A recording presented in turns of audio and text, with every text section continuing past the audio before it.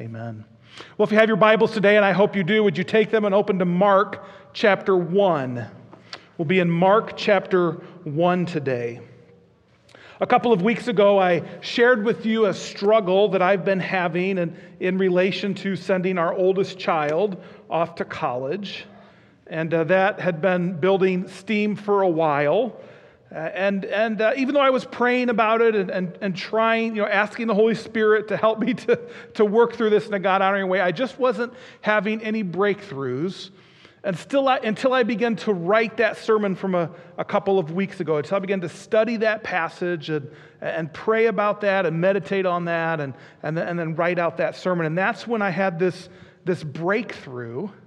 Again, I've had this breakthrough before, but I guess I needed it for that situation that reminded me that there are men and women in Scripture who have faced the same struggles that I face and who have figured out or perhaps just dumb luck, God's grace, they had an encounter with God that helped them to break through. And so here was this guy a couple weeks ago in the passage we read then who encountered Jesus Christ in the flesh, boots on the ground, so to speak. And then I could take some cues from him on how God wants to relate to me. Which is why we're doing this series, Prayers to Jesus, because I have a hunch I'm not the only one who forgets that there's other people who have navigated some of the challenges that I'm navigating. And so this series, Prayers to Jesus, helps us to see how other people have dealt with their hurts, their pains, their challenges, their questions, their doubts, specifically with God in the flesh when He was among us, and how God, in the person of Jesus Christ, responded to them. Reminds us that we're not alone in this.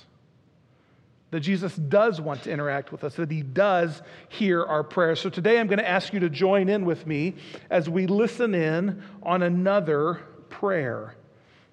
Mark chapter 1, I'm going to start reading at verse 40. A man with leprosy came to Jesus and begged Him on his knees, "If you are willing, you can make me clean." Now let's just pause here for a minute. I want to be clear about something. Matthew, Mark, and Luke both record this same interaction that Jesus had with this leper. And when Luke records it, he says that the man was full of leprosy. That's a Greek way of saying from the bottom of his foot to the top of his head, all of his flesh was covered in leprosy.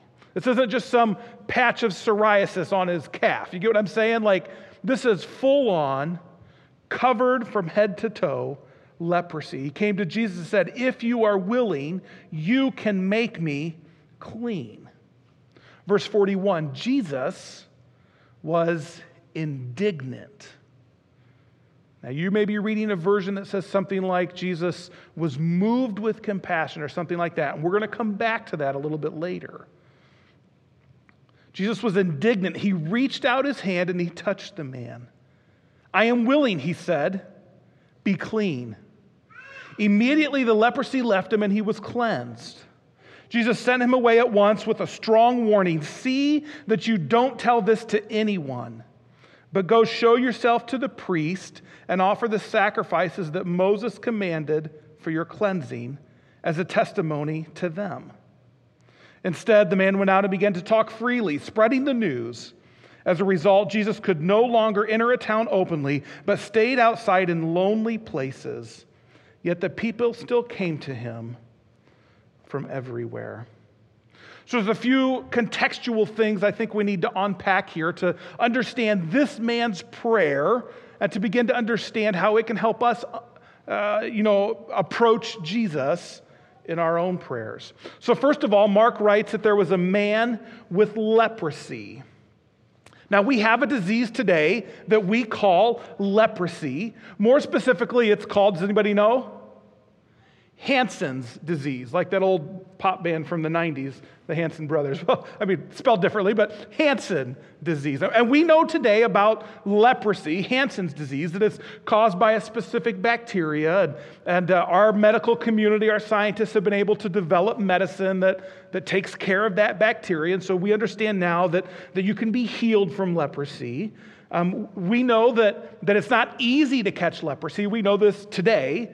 As a matter of fact, the CDC says it takes prolonged, close contact over many months with someone who has untreated leprosy. Actually, as it turns out, we know that there's another way you can contract leprosy, and that's if you handle one of those animals from the Southwest. They have what was that? Armadillos, that's right. Yeah, the ones that rolls up and ball. Yeah, if you handle armadillos, you can get leprosy too. They carry the bacteria that spreads leprosy. We know those things now, but what we don't know is what skin disease this guy had. And I say that not to cast doubt on what the Bible says. Mark and Dr. Luke and Matthew all say he had leprosy. But what we understand as we look back to the Old Testament, specifically Leviticus 13 and 14, is that there was a range of about 7 skin diseases that were all under the umbrella in their day of leprosy. These were all defiling skin diseases, and they referred to them all as leprosy. And when it came right down to it, not only could they not necessarily distinguish between them to name them and classify them, but they couldn't treat them. They had no specific treatment, no cures for leprosy, which is interesting. As we read Scripture, we see that it never really talks about healing leprosy, only cleansing it. And you'll notice here that the man comes to Jesus, and what does he say? If you are willing, you can, say it with me, make me clean. Okay, so this fits within Scripture's understanding of leprosy. He's coming asking to be cleansed. So they didn't have any necessarily treatments where they could heal someone. So they had other measures that they had to take to make sure that leprosy didn't spread. They believed it to be very contagious because some of the forms that they called leprosy were contagious. But you've maybe heard some of this before. How did they keep people who had leprosy from spreading it to others? Well, they marked them off. So for starters, when you were a leper, you had to wear different clothes. Part of that was for comfort because you needed something less coarse or fewer garments to rub on your skin, but also was so that you could be identified from a distance, so that if someone with leprosy was approaching, you could see that and make note. You could keep a wide berth. To keep lepers from spreading leprosy, they lived in a commune, a gathering outside of the village. They kept them separate from non-lepers to keep everyone safe. These leper colonies were all over the place. We actually read about some in Scripture. And if a leper, for some reason, was going to be around people who didn't have leprosy, they had to announce their presence not only by the clothes they wore, but they had to do it verbally, and they had to do it loudly. And do you know what they would have to shout as they approached people? Unclean! Unclean! This is how they dealt with lepers to make sure that the leprosy didn't spread, because they couldn't heal it. They couldn't take care of it. So do you get the picture here about this man with leprosy, or full of leprosy, as Dr. Luke says, who came to Jesus? He had been pushed to the margins of society. He was made to dress differently. He was made to talk differently. He was made to live differently. Not only could he not come close and live among other people, but because he was a leper, he couldn't participate in the life of the community. There was no going to fireworks on the 4th of July because he might spread his leprosy, right? You with me? Well, that's kind of familiar, isn't it? not leprosy, but we're dealing with COVID. He couldn't make sacrifices, which is a big deal. It's like several of you who came into church this morning, this is your first time coming back, you're like, oh, it's so good to be back. Are we even allowed to be here? Well, that was maybe slightly joking, but for this leper, it's no joke. He had no way to interact with God and with God's people. You see, leprosy was a hopeless disease. You were cut off from everything and everybody except for other lepers, and there was no hope for you. Physically, there was no hope of healing. You might be cleansed, although the Old Testament only talks about 2 times when someone was cleansed of leprosy. It's fairly hopeless. Socially, there was no hope of love and acceptance and human connection. Religiously, there was no hope of participating with God's people, with the religious community, which meant for them, there was no way you could connect with God. Mentally, emotionally, if you had leprosy, it was hopeless. And what do you do when your whole life is hopeless? Well, we've seen throughout history, even into our own day, that hopeless people often do desperate, extreme things, which is exactly what this guy did. Mark says that the leper came to Jesus and begged him on his knees. Luke and Matthew give us some insight into that. Luke says that the guy fell on his face before Jesus, maybe out of shame because he was a leper, maybe out of submission because he didn't want his actions to speak louder than his words. He knew he shouldn't be there, so he fell on his face so that he could be heard, maybe out of reverence. Actually, that's what Matthew says is going on here. Matthew writes that the leper worshiped Jesus. So we're starting, I think, to get the context for this prayer. We have a leper, a desperate man in a hopeless situation. He knows that nobody, not him, not anybody else, can deal with the situation that he's facing, this issue that matters most to him. No one else can touch it. No one else can address it. And so he goes to extreme measures to bring his greatest need to someone he believes can deal with this leprosy. Someone who could take care of it once and for all. He believes that Jesus can cleanse him of his leprosy, but he didn't know if Jesus would want to. Notice the prayer that we're looking at today. He said, if you are willing, you can make me clean. So there's no doubt this leper was confident of Jesus' ability to cleanse him. He was confident that Jesus can do it, right? You can make me clean. Now, I have no idea how this guy came by this confidence. Actually, as we read Mark's account of the life of Jesus, we're still in chapter 1, right? We haven't even gotten out of the introduction chapter yet, in a sense. We don't have to read back far, only 39 verses, to see that at this point in his ministry, according to Mark's timeline, Jesus hasn't healed a leper. He's cast out some demons. He's healed some various diseases, Mark says, all kinds of diseases, but no account that he'd healed a leper here. And actually, we could say, well, maybe some of those people with various diseases, a few verses on top of this, maybe there were lepers, but there's a sense, as we read Mark's gospel, it specifically puts this story in this place to demonstrate that Jesus had not yet dealt with leprosy. This is one more proof of Jesus' messiahship, of his authority on earth. So I don't know why this man was so confident that Jesus could cleanse him, but he was. He said, you can heal me. This isn't even like 2 weeks ago where the guy's like, I kind of believe. Will you help me believe more? I mean, he came and he said, you can heal me. But where he struggled was knowing if Jesus wanted to heal him. He was confident of Jesus' ability, but he was uncertain of Jesus' willingness.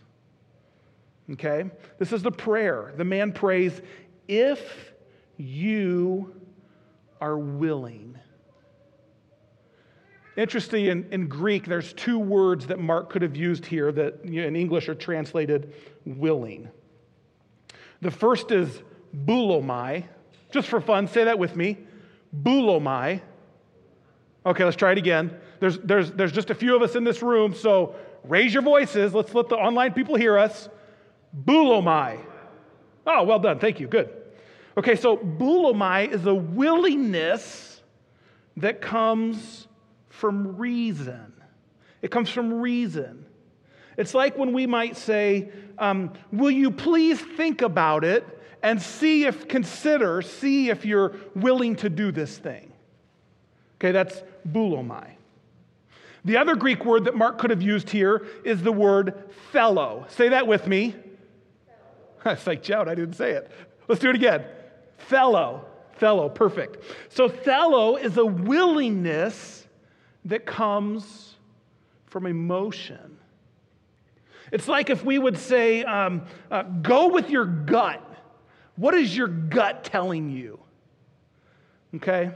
There's this willingness that comes from reason about thinking through it in Greek and Mark's culture, and there's this willingness that comes from the emotions. Like, what do you want to do? What do you feel like? What's your gut tell you? What word do you think the leper uses here when he asks Jesus, if you are willing? He uses the word fellow. You see, the man is sure that Jesus has the power to heal him. He just doesn't know if Jesus has the heart to do it. He knows Jesus can, but he's not sure if Jesus is like every other religious person he's encountered since he contracted leprosy. Every other voice in this man's life has driven him away. Out of the village, go live in the colony. Let us know when you're getting close. Shout, scream, dress differently. Don't come near us. We don't want anything to do with you. They cover their eyes. They cover their mouths. They keep a wide berth when this guy comes by. They've told him since he had leprosy, you are not acceptable. You're not valid. You're invalid. You're an invalid among us. And when everyone around you is telling you that you are invalid, that you don't count, that you're not acceptable, you begin to believe at the deepest part of who you are that that is the truest truth about you, that you're not acceptable, that you could never be valid. And you start to doubt that even an all-powerful, all-loving God could possibly love you. It's exactly where this guy is. Jesus, I know that you can heal me. I know that you can. I believe that you can. I just don't know if you'll want to.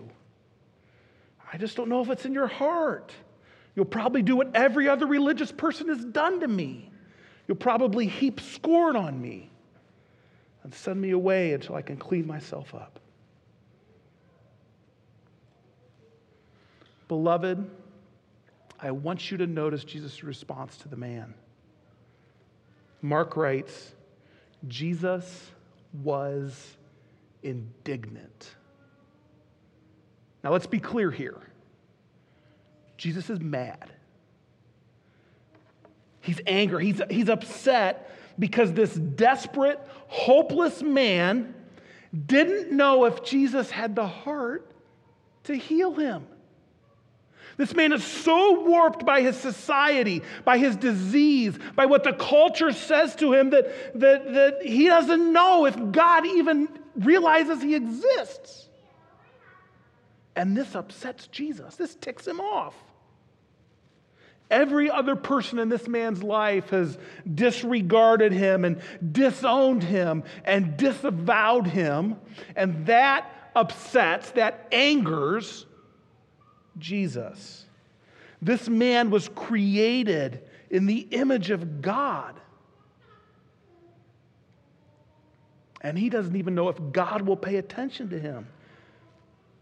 His whole life is devastated because of something he had no control over. And that incensed Jesus.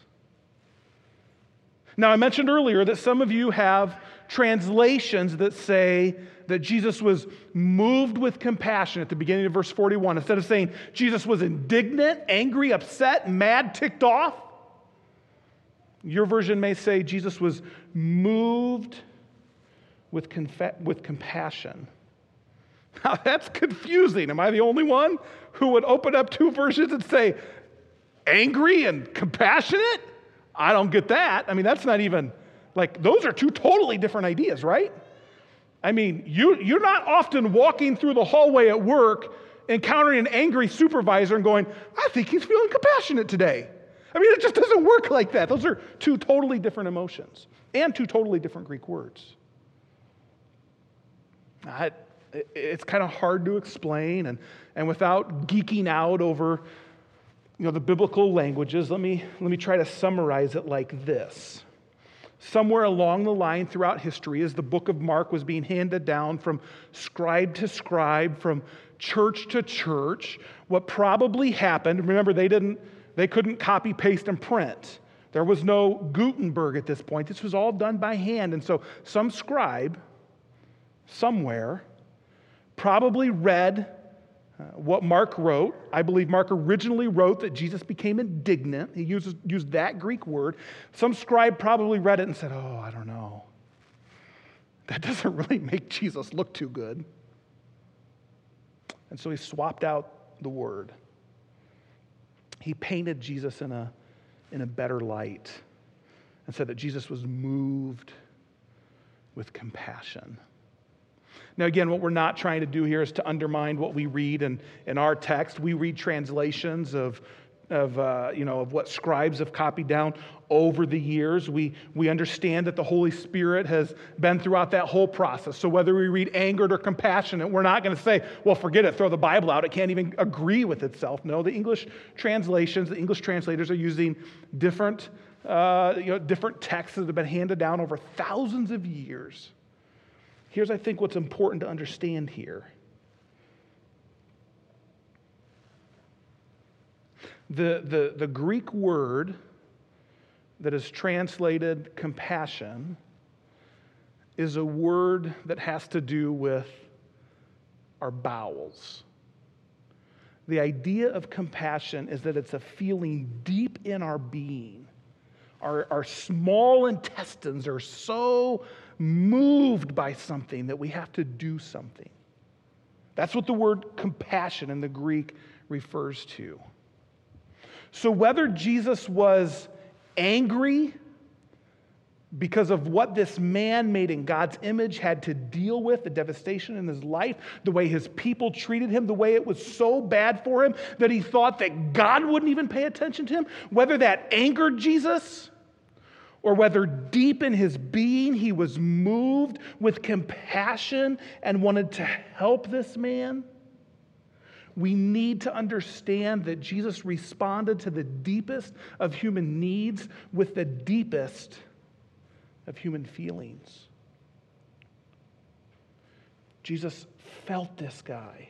He was angry by what caused the man to need to say this prayer in the first place, but he showed compassion to the man. Notice, Mark writes, he reached out his hand and he touched the man. Now, you don't do that. In Jesus' day and age, you do not touch a leper because some of this leprosy is highly contagious. You become unclean, you could get leprosy. Friends, this would be like walking into the hospital to the COVID floor and French kissing someone who has COVID. You wouldn't do it, right? Like, would you have like a death wish? We're assuming they're your spouse, of course. This would be like having unprotected intercourse with someone who is HIV positive. You don't do it. It's a death wish. You don't touch a leper. And yet, what did Jesus do? He reached out and he touched the man. Why? Remember, Jesus is God in the flesh, the same God who, with his words, created the whole universe. Jesus could have simply said, yeah, be clean. And the whole thing would have been over. But instead, Jesus took compassion on the man and he reached out and he touched him. Why? Because more than the man needed to be cleansed of leprosy, his heart, his mind, his soul, his spirit needed to be healed. There was a healing here that the man didn't realize he needed. I mean, sure, if the leprosy was taken care of, presumably maybe all these other things would return to him, but the man was dealing with scars and baggage that he didn't know he had. And Jesus knew the only way to heal those is to touch him, to do what you're not supposed to do, to give him what he hasn't had in who knows how long. He needs to be embraced by God. And so Jesus touches the man. This is the first thing Jesus does. Don't be confused. It's clear in the language. Jesus doesn't heal him first or cleanse him first. Jesus touches him first. He cleanses the inner man first. And then he speaks the words that the man came seeking. Do you remember the man's prayer? Say it with me. If you are willing, you can make me clean. Let's try that again. If you are willing, you can make me clean. And we said that the man used a specific word for willingness. He used the Greek word "thelo." Jesus, do you want to? Jesus, if you want to, if you have it in your heart, if you see me, you can make me clean. And Jesus responds with two words. In the Greek, he says, "Phelo katharisteti." Just two words, that's all that Mark writes here. Jesus says, I want. Be clean. And just like that, immediately, Mark writes, the leprosy left him and the man was cleansed. Whoa. How many of you have had that kind of response to one of your prayers? Where like as soon as you were done praying it, take a breath and it's answered. I don't often experience responses like that. So what do I do? What do I need to do to have that kind of experience in prayer when I bring my prayers to Jesus? How do I experience this? Now let's be clear. We've said throughout all of the teachings we've ever done on prayer that prayer isn't about some kind of secret code. There's not a magical incantation that you memorize and repeat so that you can ensure that you'll have a response, an experience with God that you want. Prayer isn't about a process, we say. It's not about a process, it's about a person. Prayer isn't about rote recitation. It's about a real relationship. So what can we do? Are there some things we can do, some cues we can take from this man to position our heart and ourselves in a way that God will respond to us in a way that addresses what we're asking him to address? Let me ask three questions as we think about this heart posture. First of all, what in my life is causing me to question Jesus' willingness to touch me? What in my life is making me, like this man, uncertain if Jesus is even willing to hear me, to see me, to hear me, to touch me? There could be several things. Unconfessed sin could be one of them. Sometimes we have this notion that when there's attitudes and thoughts and words and actions in our life that are wrong, that we know aren't pleasing to God, and that if we're not willing to deal with them, sometimes we begin to think that if I'm not willing to deal with it, Jesus surely isn't willing to deal with me. And there's actually some scriptural truth to that. Isaiah paints a picture for us that says, your sins have built a wall between you and God. He can't hear your prayers. That's scriptural truth. Also scripturally true is what John writes. If we confess our sins, God is faithful and just to forgive us of our sins and to cleanse us, there's that word again, to cleanse us from all unrighteousness. So how does that work? How do my sins build a wall where God can't hear my prayers, but if I pray and confess my sins, then God hears me? Well, I think the answer is right there. If unconfessed sin has you convinced that Jesus doesn't want to deal with you, that Jesus has no willingness to hear you, then the ball's in your court. Bring your need to Jesus. Confess that you've been wondering. Confess that you've been struggling with this sin. Make your unconfessed sin confess sin and be confident that Jesus will hear you. He will. He wants to. He'll embrace you. He'll forgive you. He'll cleanse you. Maybe for you, though, it's not unconfessed sin, but unfortunate circumstances. Or maybe unfortunate isn't strong enough of a word to describe your circumstances. We've all got them. We've all got things that are part of our lives, not because we did something to deserve them, not because God willed them on us, but because sometimes life just stinks. And we've all got those things. And the rough part is that sometimes our circumstances convince us, we begin to think that they determine or they describe or they dictate God's willingness to hear me. Actually, the biblical example leans in the other way. It's the people who have more desperate circumstances, more unfortunate circumstances, to whom God leans. He leads towards those people, not away from those people.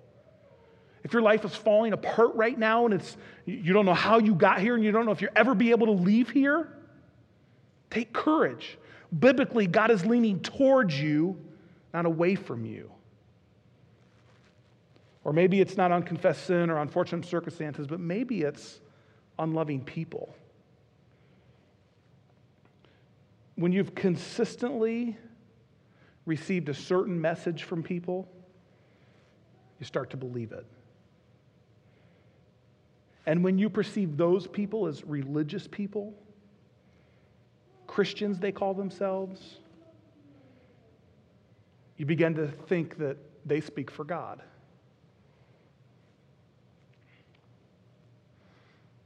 Can I encourage you in the next few moments to step aside from the vitriol on social media and hear this not as a political statement, but perhaps as the Holy Spirit whispering to you?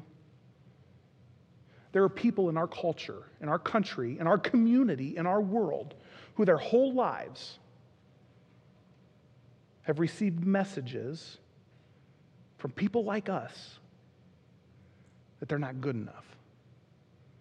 Sometimes it's due to things that they have no control over, like the color of skin they were born with, or the language they learned to speak, or the country their parents came from.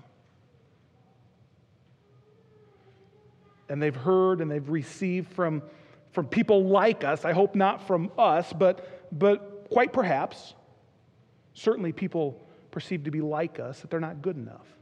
Sometimes it's not about things out of their control. Sometimes it's about things that we would say are in their control, things like their, the gender they're attracted to, or the way they act out their sexuality.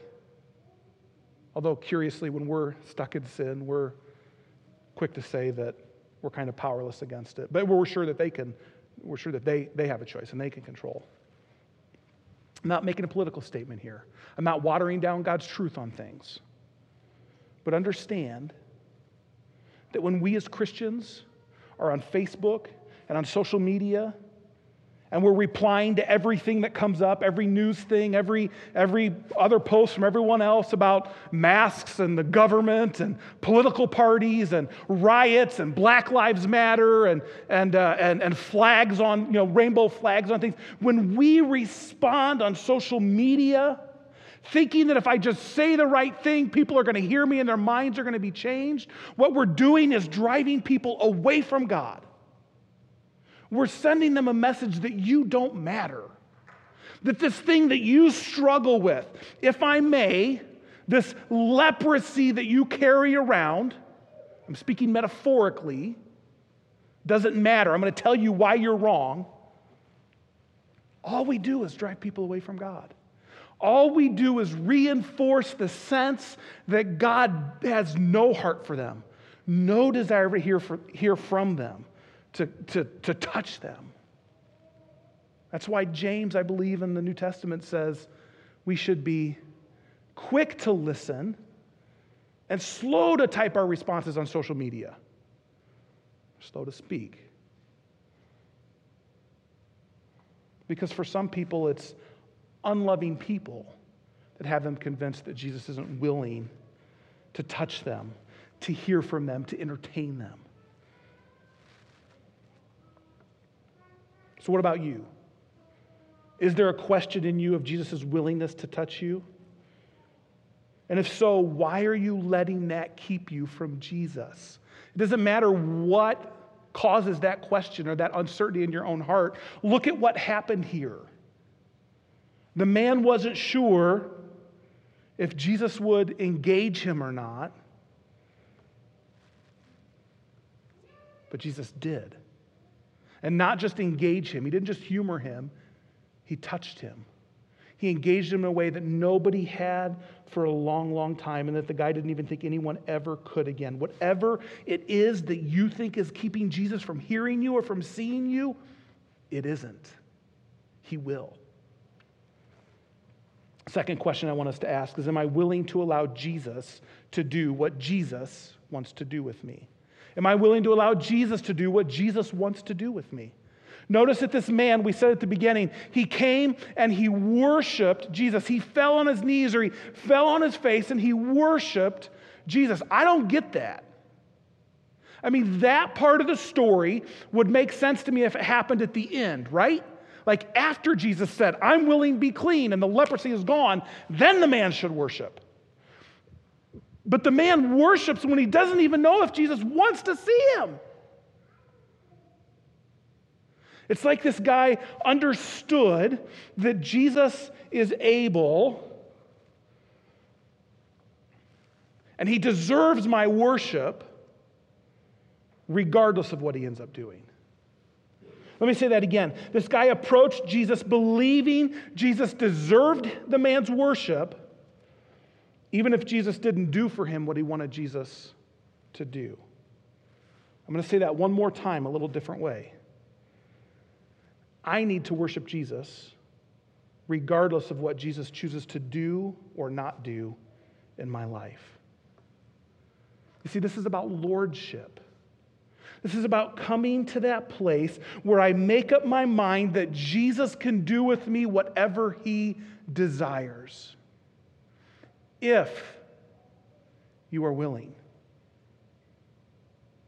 But if you're not, that's okay. I'll still worship you because you're my Lord.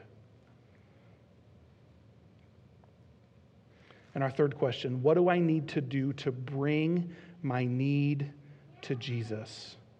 What do I need to do to bring my need to Jesus? If you can get some kind of firm footing on these first two, that Jesus wants to see me, he wants to hear me, he wants to touch me. If you can settle that even partway in your heart, and then if you can come to terms with the second one, that regardless of what Jesus chooses to do with my need, I will worship him, then the only question that remains is, what do I need to do to get my needs in front of him? What do I need to bring them so he could see them? And sadly, we often lose sight of the fact that bringing our needs to Jesus means that we bring them in front of Jesus' people, right? It wasn't just Jesus on the road when this leper came. Jesus was being followed by all of his people. For this man to bring his needs to Jesus, that means he had to bring them before the people of God, and that is hard. Because we, the people of God, we, the people of Jesus, we don't have a great track record for acting like Jesus. And so it's scary. But hear me out. Some of us, perhaps in this room, perhaps online, maybe listening later, are struggling with things, crushing things, that we have to get to Jesus if our faith is going to survive, if we have any hope of getting through this. And even if that means bringing it into the light where the people of Jesus can see it, even if it means risking the embarrassment and the shame and being sent away and being made to shout, "Unclean, unclean," are you willing to do it? Are you willing to do whatever it takes so that Jesus can touch your life, so that he can give you what he wants to give you, so that he can speak the words that you need to hear? I can't tell you how many times in almost 25 years of pastoral ministry that I've watched teenagers and parents and individuals keep things hidden, not bring them before Jesus because they're afraid of what the people of Jesus are going to say or they're going to do. It's the man who wouldn't talk about his struggle with porn because he was just confident. He was sure it would mean rejection. He would be shunned by the people of his church. And so he kept it quiet, and eventually that thing strangled him. It's the married couple who wouldn't talk to anybody. Not their pastor, not their Sunday school teacher, not their small group leader, not their trusted church friends. They wouldn't talk to anybody about this gargantuan gulf growing between them because they didn't want to be seen as those kinds of people who can't make it work. And eventually the gulf swallowed them and their marriage ended. It's the parents. It's the parents who wouldn't talk about the sexual struggles of their teenagers, the internet porn addiction, the struggles with homosexuality, the teenage pregnancy, because they didn't want to be seen as less than, or as parents who didn't know how to raise their children to love Jesus. They didn't believe they could trust their church family to extend to them God's grace and mercy instead of scorn and rejection. Beloved, I can't predict how people will respond. I can't tell you what the disciples of Jesus will do when you come and fall before him and cry out for cleansing. But I can with confidence, because of the way Mark and Matthew and Luke write this story, tell you what Jesus will do. Jesus will hear you. He will see you. He will feel you, and he'll embrace you. And then by the help of the Holy Spirit, God will walk with you through the cleansing that you need. It takes a whole lot of courage to pray the prayer that this man prayed to Jesus. Can you have courage like that? I believe you can. When this man prayed this prayer, he found that Jesus was not only willing to cleanse him, but that Jesus was even more willing to embrace him. And the same is true for you. Jesus wants to hear your need.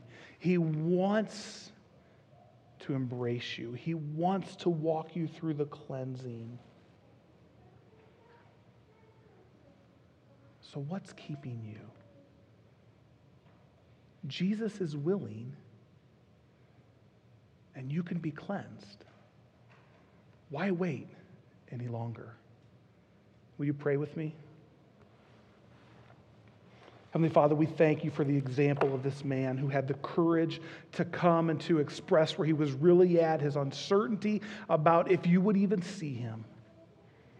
And yet a confidence, a posture of worship that says that you can, and that regardless of what you do, you're worthy of our worship. So, Father, I pray for my brothers and sisters who are hearing this sermon, whether they're in this room or online or watching or listening later. Father, I ask that your Spirit would continue to draw them to the point where they could bring their deepest need before you. That thing that they think disqualifies them, makes them invalid, that thing that has caused other people to turn our eyes and turn our faces and keep a wide berth. God, would you bring them to the point where they can bring that before Jesus and experience your embrace and your healing. Father, we love you and we thank you that when you embrace us, when you heal us, you don't water down the truth. You don't allow us to live in sin, that like you did with this man, you give us instructions on how we should go and how we should live next. Thank you, Father, that your love isn't wishy-washy, that it doesn't approve of that Scripture condemns or that you condemn in other places, but that even when there's things that ought to be condemned, you still embrace us and you still work with us to give us cleansing and healing. Father, may that be so for those who need it today. In Jesus' name, amen.